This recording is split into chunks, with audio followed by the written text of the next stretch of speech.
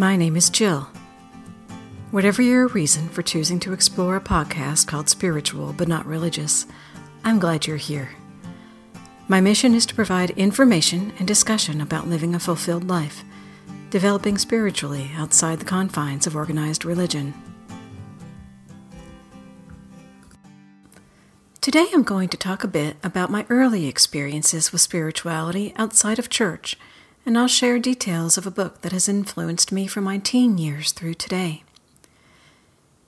As you may know from my episode 0 about my life, I was brought up Catholic, but my parents were very open-minded. They taught me never to hate or look down on anyone, and they were very loving. My uncle was a math teacher and deacon in the Catholic Church.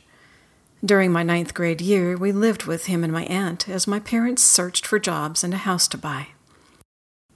While there, my uncle introduced me to the ideas of the mystic Edgar Cayce, described as a clairvoyant who understood the connectedness of all things.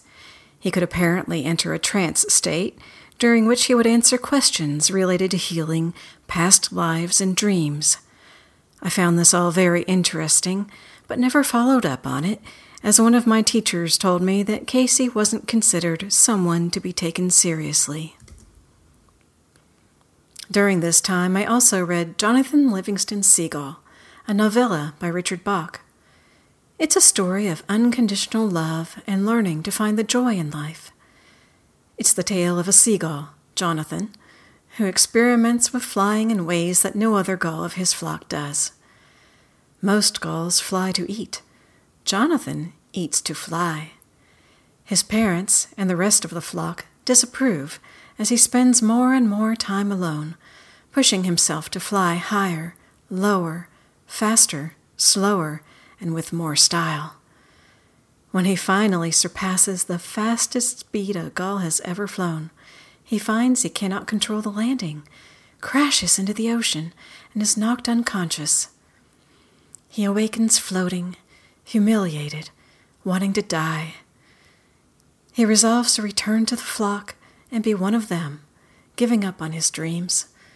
But on the way, inspiration strikes, and he realizes how to control his flight at the end of a speed run. He actually ends up flying right through the flock at top speed and roars back into the sky. With a renewed spirit, he flies higher, dives faster, makes mistakes, learns from them, and pushes on, discovering new, exhilarating aerobatic moves. Thinking his flock will be happy to learn from his discoveries, he returns to them, eager to share what he has learned, to show them that there is so much more to living than squabbling over fish.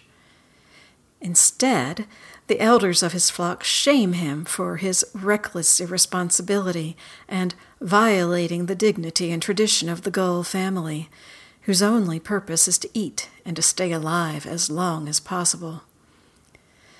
Banished, Jonathan goes off to live alone, but keeps practicing and learning new things, like how to dive for fish, climb above heavy sea fogs, and sleep while flying. At the end of a long, fulfilled life, Jonathan is taken by 2 radiant gulls to a place where there are gulls who think as he thinks and have skills beyond even his own.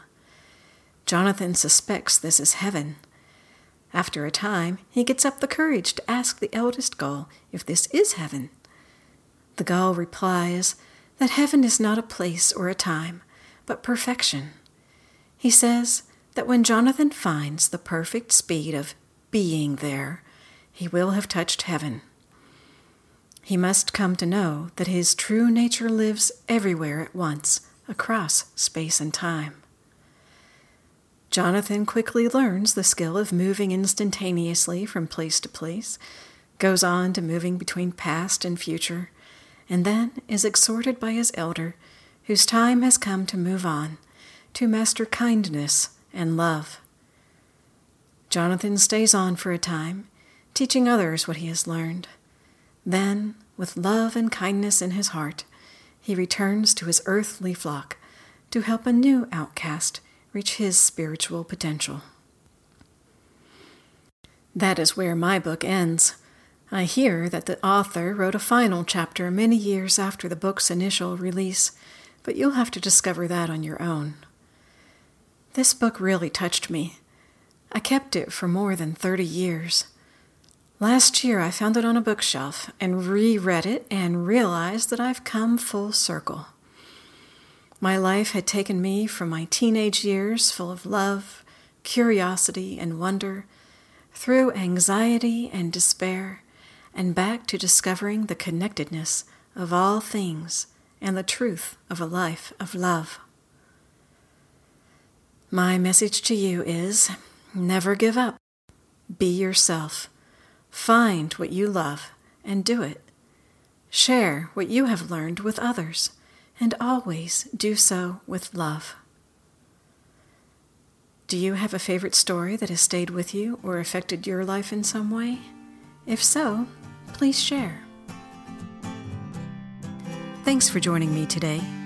If you found the content meaningful, please subscribe on iTunes, and remember to check us out online at spiritualbnr.org and connect with us on Facebook, Twitter, and Instagram at spiritualbnr. Until next time, this is Jill, and this is Spiritual but Not Religious.